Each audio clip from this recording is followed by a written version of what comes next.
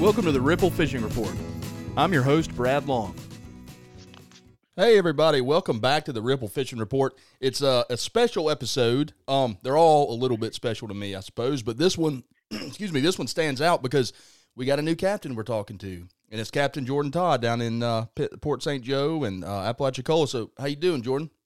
I'm doing all right, man. Thank you. Yeah, absolutely, man. Thank you, and thank you for joining us. So, I tell you what, you have you've been on a trip recently, right?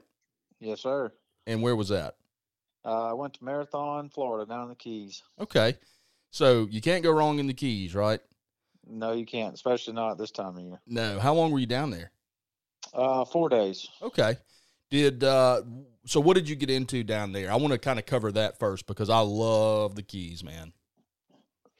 Yeah, I got a good buddy of mine who's a guide down there, and usually every time in February or in the winter, kind of before my season kicks off, I try to escape down there for a few days. And I mainly go for permit. I love chasing permit. Okay. I hear, man. I've heard. Now, let me just say, I've never fished for nor caught a permit in any capacity, but I've heard the people that do, it grabs them, and they can't do anything but chase permit.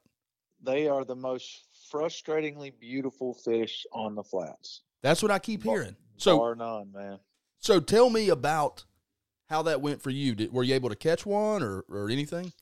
No, not this trip. So this trip we had a goal only throwing a fly rod. Like okay. we took spinning rods for in case we saw some other stuff, but we only had fly rods throwing at permit. So you're gonna make it extra hard. Yeah. Oh yeah. Absolutely. And we could have caught some if we threw some live crabs. We had some great little situations to where live crabs would have worked really well. But sure.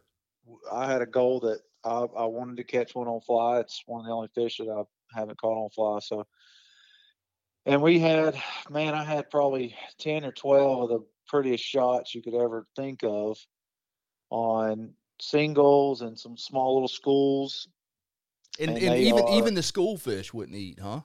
Yeah, and it's my buddy says it's a little harder on fly sometimes with the schooling fish because a lot of times they'll school and they're just kind of floating and relaxing. They're not really feeding. Okay. And so throwing a fly in there, sometimes you get that competition to where 2 or 3 will come after it. Right. But most of the time, it's one will see it and kind of peel off and look, and then he'll just deny and come back to the school. So when one denies like that out of a school, does it spook the school, or are they just kind of cool with it? No, it'll usually either spook them or they'll just kind of slide off the flat. Yeah. A little deeper. They're the most weary fish I've ever targeted. I mean, there's days you see tarpon that you can't get them to bite. Right. But the next day, you can hook 10 or 12 of them. It's just, but permit, every time I've ever chased them, they are the most cautious, weary fish. The slightest little thing wrong, slightest movement, a shadow, something, and they're out. I mean, they're gone. So I've always heard that about bonefish, but and they are too, I'm sure. But permit, in your opinion, they're even worse. Oh yeah, bonefish. If you don't spook them and you get a fly in front of them, you're going to catch them. Okay. Like that's 9 out of 10 times. If you get the fly in front of a bonefish to where he sees it and not spook him, you have a great chance of catching them. Permit, you can do it right 100 out of 100 times, and they'll deny it. Even on live crabs. I mean, even with live crabs, you throw it perfect, it floats right in their face, and they belly or they nose down on it, and they look at it, and then they just bug out. Wow. I mean, they're big eyes. They can see. They're so weird. They can feel every little movement. That's unreal that and I've always read that about them, but I've never had a firsthand account.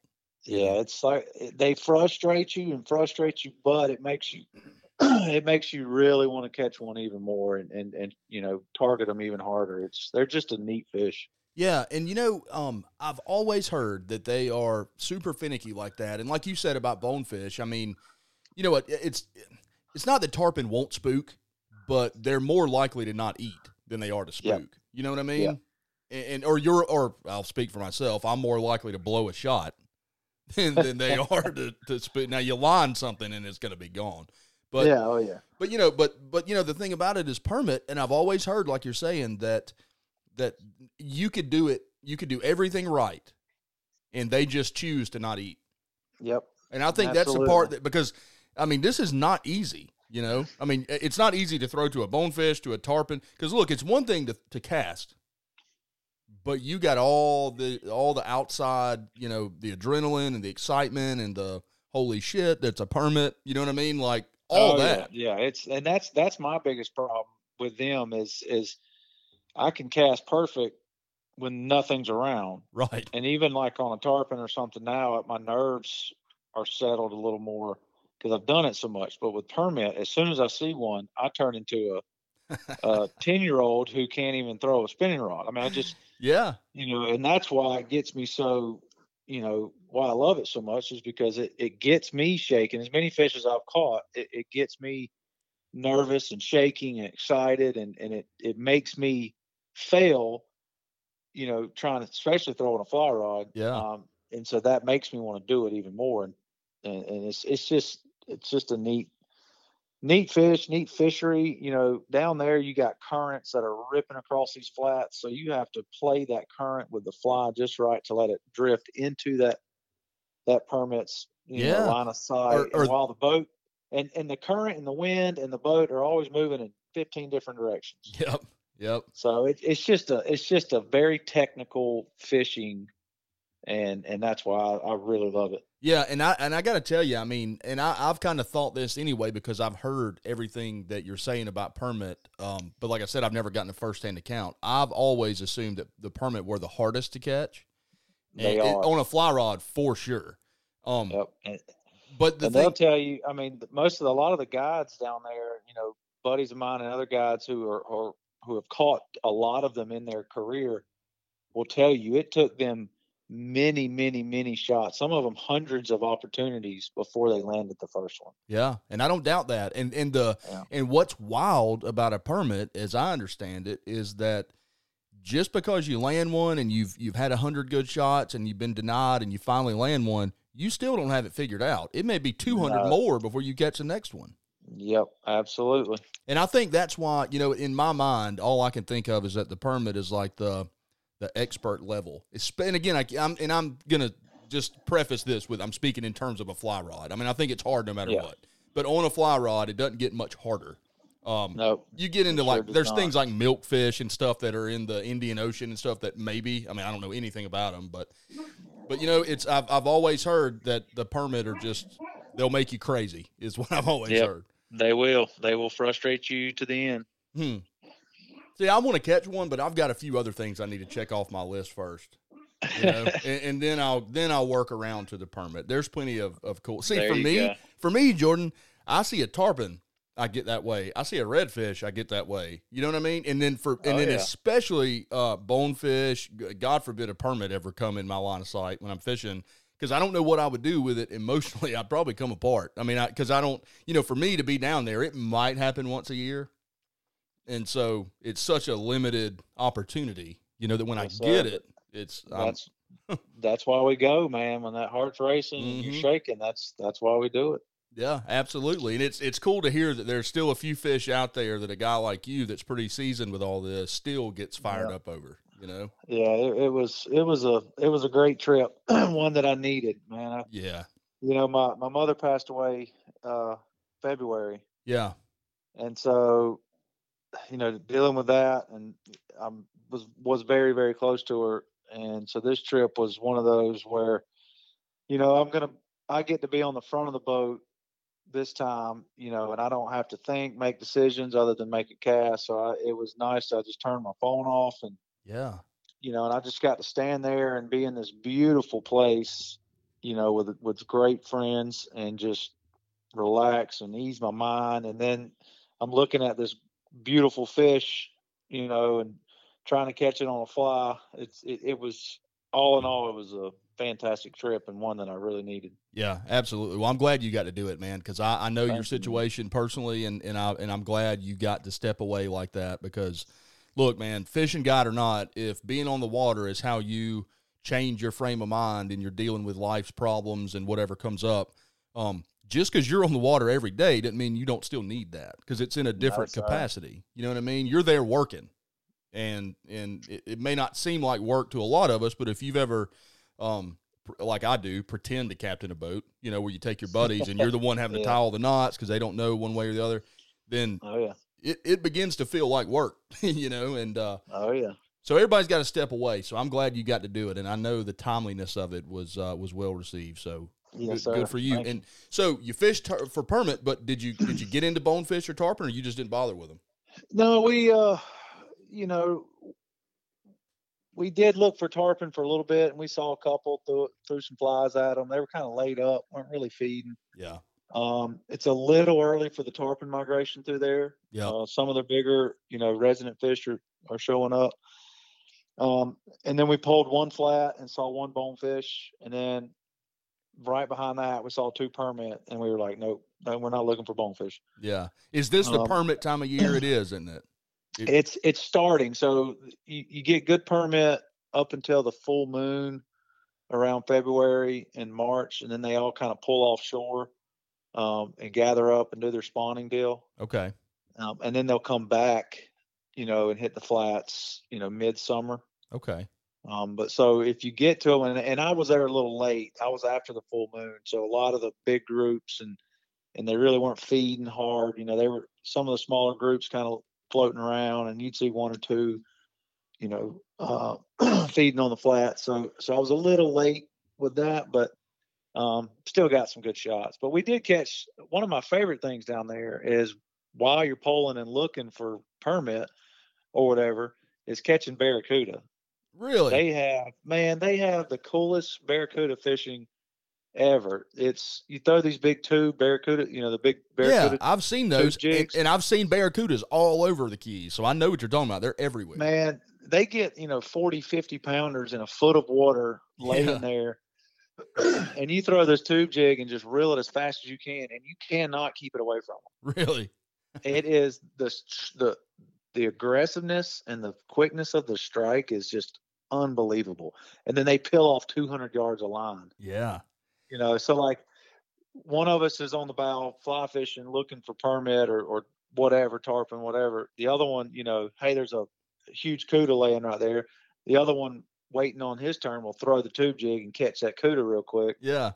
You know, and then we'll keep pulling. It's a lot of fun. And so in between, we caught some of those big giant barracuda, real skinny water, and that's a lot of fun. If no one's ever done that, that's something they got to do. It's super easy, and it is a lot of fun. Yeah, that's, you know, and the thing is, I mean, there's barracudas everywhere, but the numbers of them in the Keys is just unreal, of the big ones, like you're saying. And in super shallow water in the wintertime, man, it's a lot of so visual and so aggressive. It's pretty neat. Yeah, it sounds like it. Do they do anything? Now, I know that some people will eat barracuda, and it's generally not in the U.S., I think, if I remember right. But no, I've eaten it and tried it, and it's tasty, but it's very, you know, they carry diseases, high mercury content. Yeah.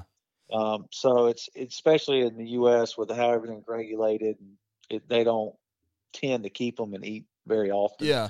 Especially the big ones. The smaller ones are a little better. Yeah. You know what's interesting about a barracuda? Everything that you just said, you know, I don't know when they decided, and I think I probably could guess, but I don't know when they decided, you know, what people are going to fish for sport. I mean, I know a lot of it started with, well, I got to eat, so I'm going to go catch these fish that I like to eat, and then it turned into sport. But something like a barracuda, man, we missed the boat.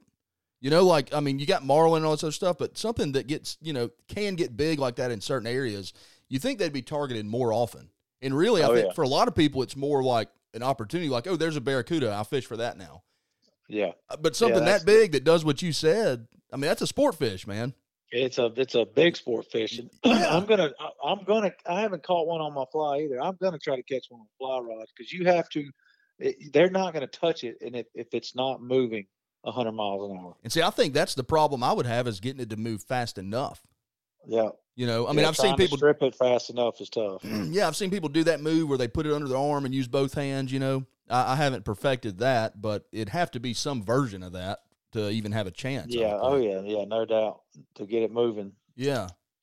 So, man, that sounds like a fantastic trip, and I'm trying to get myself down to the Keys sooner than later. Now I'm trying to talk to buddies, and when can you go, and when can I go, and let's, you know, because it's just, and flights are so cheap too, man. It's ridiculous. Oh yeah. But anyway, so I love going down there too. So I can talk about the Keys every show. I mean, I just love it. But let's talk about your home water.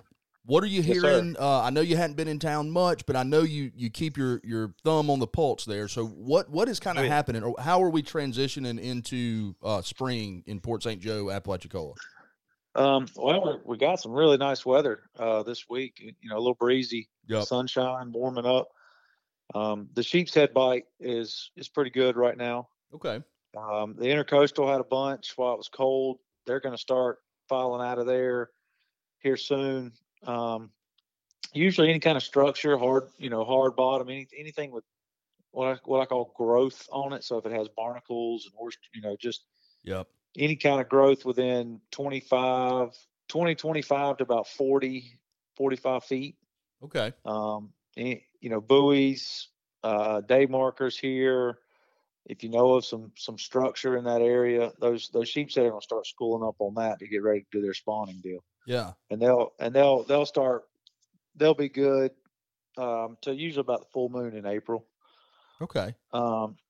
So that's starting to pick up if you can get out and know where some structure is. And then, our Spanish mackerel should start showing up here very soon. Yep. It should be, I'm guessing this week with the sun and the warming water temps. Yeah. The Spanish should start showing in those big numbers. And then our flounder, same thing. The flounder should start kind of migrating back in. So, yep. Do they catch many pompano in your part of the world on the Gulf side, I guess? Oh yeah. Pompano will be big, and that's usually April. Okay. Toward the very end of March, we'll start seeing some, and then April, once that water hits, consistent 68, 72 degrees. Yep. There'll be pompano on the beach for sure, and all along the beaches and running the ledge inside the Cape, stuff like that. Yeah. What do you see as far as cobia? And I know it's way early, but looking ahead a little bit for when that migration starts, is there a decent? I mean, do people fish for them in Appalachia and Port St. Joe like they do everywhere else? Not so much in Appalachia. For some reason, the cobia just do not come very close to the beach, or for their migration is way off the coast around Apalachicola. You can catch them around hard bottom while you're bottom fishing. Yeah. You'll pull some in every now and then out there, but along Cape San Blas, it's kind of where there's some, I guess it's currents. I'd have to guess the way the currents flow. Yeah. It pulls them in closer to that beach sometimes, and then they kind of shoot straight across toward Destin. And of course, everybody knows Destin and the cobia migration there. But we get some, if we get the right weather, right offshore currents, we'll see some migrating along the beaches. Yeah. But you don't, it doesn't sound like you really have a fishery like Destin and some of these other we areas. used to. When I was younger, we used to have pretty decent, you'd see schools of 15, 20, swimming down the beach. Right. And that whole migration, I think, has changed a lot. It has. And you can tell, I mean, we talked about this on the podcast, not you and I, but last year, because the numbers just aren't there anymore. And a lot, and you can tell that it's a true statement because they changed the regulations on it leading into last year as well. And so that tells you that somebody else saw a problem too on a bigger scale. And then locally, when we have these conversations, everybody told me, there's some, but it's just not what it used to be. It's just kind of sounds like it's probably been overfished, Yeah, overfished. And the worst thing is, and I'm not knocking the tournaments and stuff over there because I fished them and, everybody had, but the big tournaments with all that money, and with the regulations, 10, 15 years ago, what they did is target the giant females. And the reason they're migrating through here is the big females are migrating, picking up all the males, and they're migrating to their spawning grounds. So the tournaments made people target the big females, your 80, 90, 100 pounders. Well, 100-pound cobia can have up to 3 million eggs. Yeah. So, that does a dent in the ecosystem. Yeah. For sure. So if you got, and if you got guys killing, a couple hundred 80+ pounders a year, and the regulations have helped because now they can only keep 2 fish instead of gaffing the 50, 60 pounders and throwing them in ice. They have to net those. Okay. And then release them, hoping to catch a bigger one. Right. Yeah, whatever they kill, because it's only one fish, right? So if you kill it, it's 2 per boat. Yeah, okay. It's 2 per boat. Okay. Instead of, it used to be, 1 per person. Okay, so you can have 6 people or something, and yeah. So now it's 2 per boat max. So that's gonna help the numbers because not as many of the larger females are going to be killed. They're still going to kill some, but right. If they do, they've probably hopefully released several 50, 60 pounders instead. So that's going to help. Another thing is, we just don't get the winners. Those cold snaps, cold winters kind of turn everything over for the fishing and how they migrate and when they migrate and where they go.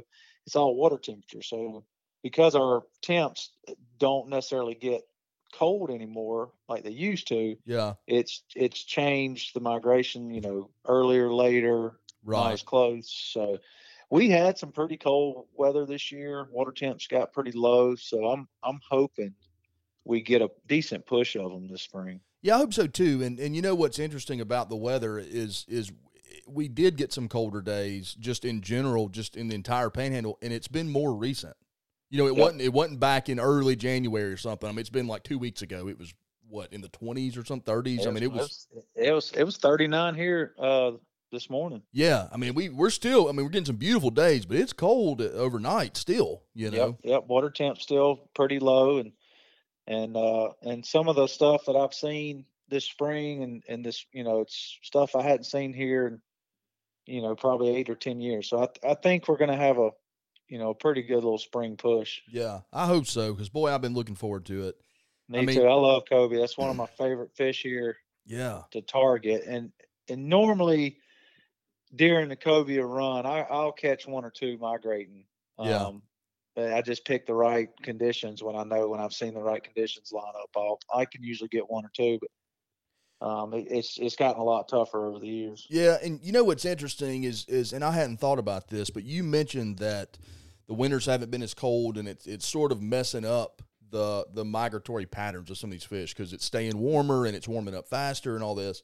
Yep. And because of that, when you're cobia fishing, you'll see small schools, and I mean small like just 2 fish, 4 fish of tarpon. Mm-hmm. And so there's kind of a sweet spot where, like in May, middle of May, early May, you can, and even late April, there's kind of a sweet spot that you can sort of run the beach and you might see a tarpon or you might see a cobia. Yeah. Last week of April, first 2 weeks of May are my favorite. I would say my favorite 3-week span of the year. Yeah. And why is that? Well, because of kind of what you just said. There's a chance, it's with water temps and migrations and bait, there's a chance you can hit the beach or from Appalachia to Panama, anywhere along there that you can catch everything. Yeah, that's right. Because I'm leaving out redfish and all the other stuff. Redfish, jacks. You may see a tarpon. Sometimes triple tail will be floating down the beach. Yeah, cobia may be running. I mean, it's just everything's kind of fired up, moving, following bait, getting ready, and it's a special time of year. You know something, man, and this is another one. You mentioned jacks. A big jack doesn't get the respect on the level of fight and like a permit, because some of those jacks are absolute monsters that run up and down the beaches. I love them, man. That's my favorite guide fish on the planet because it's normally the biggest fish someone's ever caught, the strongest they've ever caught. It's going to take them 15, 20 minutes to get it in. Oh, yeah. And the visual part of there's a school, just throw something in there and move it. Yeah. And it doesn't matter. I mean, it either matters or doesn't matter. They're either going to eat anything or eat nothing. Yeah. It's just one or the other. And in my experience, most of the time, they're going to eat whatever you put out there. Absolutely. But, yeah, I ran into a school of those on the beach last year tarpon fishing, and early in the year, and probably maybe about this time of year, actually. And 2 or 3 porpoises came up. And it was, man, anyway, a porpoise grabbed one of these big 30, 40-pound jacks. I didn't think they would do that or be able to do that, but it got in there and grabbed one, and you would have thought, I mean, it was like I did a cannonball off the poling platform and just started splashing around with the commotion, you know? Oh, yeah. And of course, I was trying to rig up a rod. I made a cast, broke one off. I was kind of caught with my pants down, and then that happened, and I said, well, that's done now. But I've never seen a porpoise eat something that big. It was huge. Oh, yeah. I said, what's he going to do with that? You know, but he did. He killed it anyway. They're eating machines. Mm-hmm. They're the smartest creature on the planet. They really are, man. They really are. Well, I can't wait for spring to get going because we still have COVID kind of hanging out there, but I think everybody is either over it or gotten used to it. And so I think we're not going to experience much of a hiccup with the ability to go anywhere like we did last year. And so I'm excited, man. I'm like I said, I can talk about this stuff all the time, but knowing that we're just a few weeks out from it being wide open again is exciting. Oh yeah. Yeah. It's my favorite time of year. I'm getting busy again. The fishing's going to be picking up more and more, up until mid-June, but it's a very special time of year. You get the right weather, it can be awesome. Yeah, absolutely. Well, tell the listeners how to find you and how to get a hold of you. And I don't know if you have like a YouTube presence or Facebook or any of that kind of stuff, whatever you want to share, however you want them to communicate and reach you, let us know how to book you and find out what you're doing.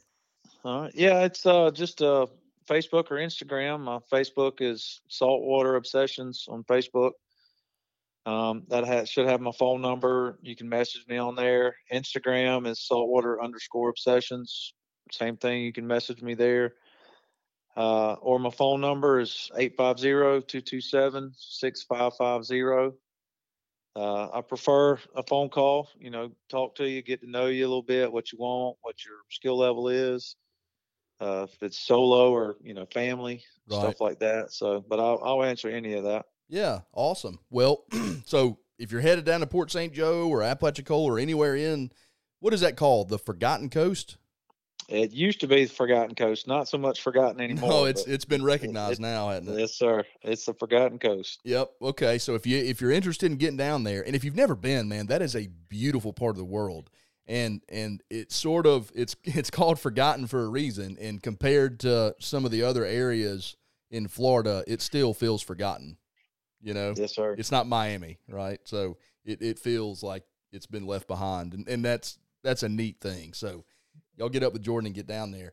And listen, while you're at it, subscribe to the podcast because at this point, surely you've noticed this is our 4th one. We're putting them out more often, kind of a daily. I don't know. We're putting them out on a daily basis, not quite, maybe 3 a week, 4 a week, and so subscribe so you don't miss anything, and follow us on Facebook because that's where we post the pictures and the stuff that these guys all send me that we talk about. That's where it goes. So yeah. That way you don't miss anything. And Jordan, thank you for joining us this year and hopefully going forward because I think, I'm fascinated by that fishery down there. And in the episode you and I did to kind of introduce you to everybody, I mean, you're more than qualified to have these conversations from a marine biology perspective, which is awesome to me that you can bring a little more legitimate science into the conversation, not just our BS science that the rest of us come up with. But then you also, that's such a interesting fishery down there, and I'm really excited to learn a lot more about it. So I appreciate you joining us. Yes, sir. Thank you for having me. Well, we'll talk again next week, man. And thank you guys for listening and joining us. And Jordan, thank you for joining us, and we'll talk to y'all next week. Awesome.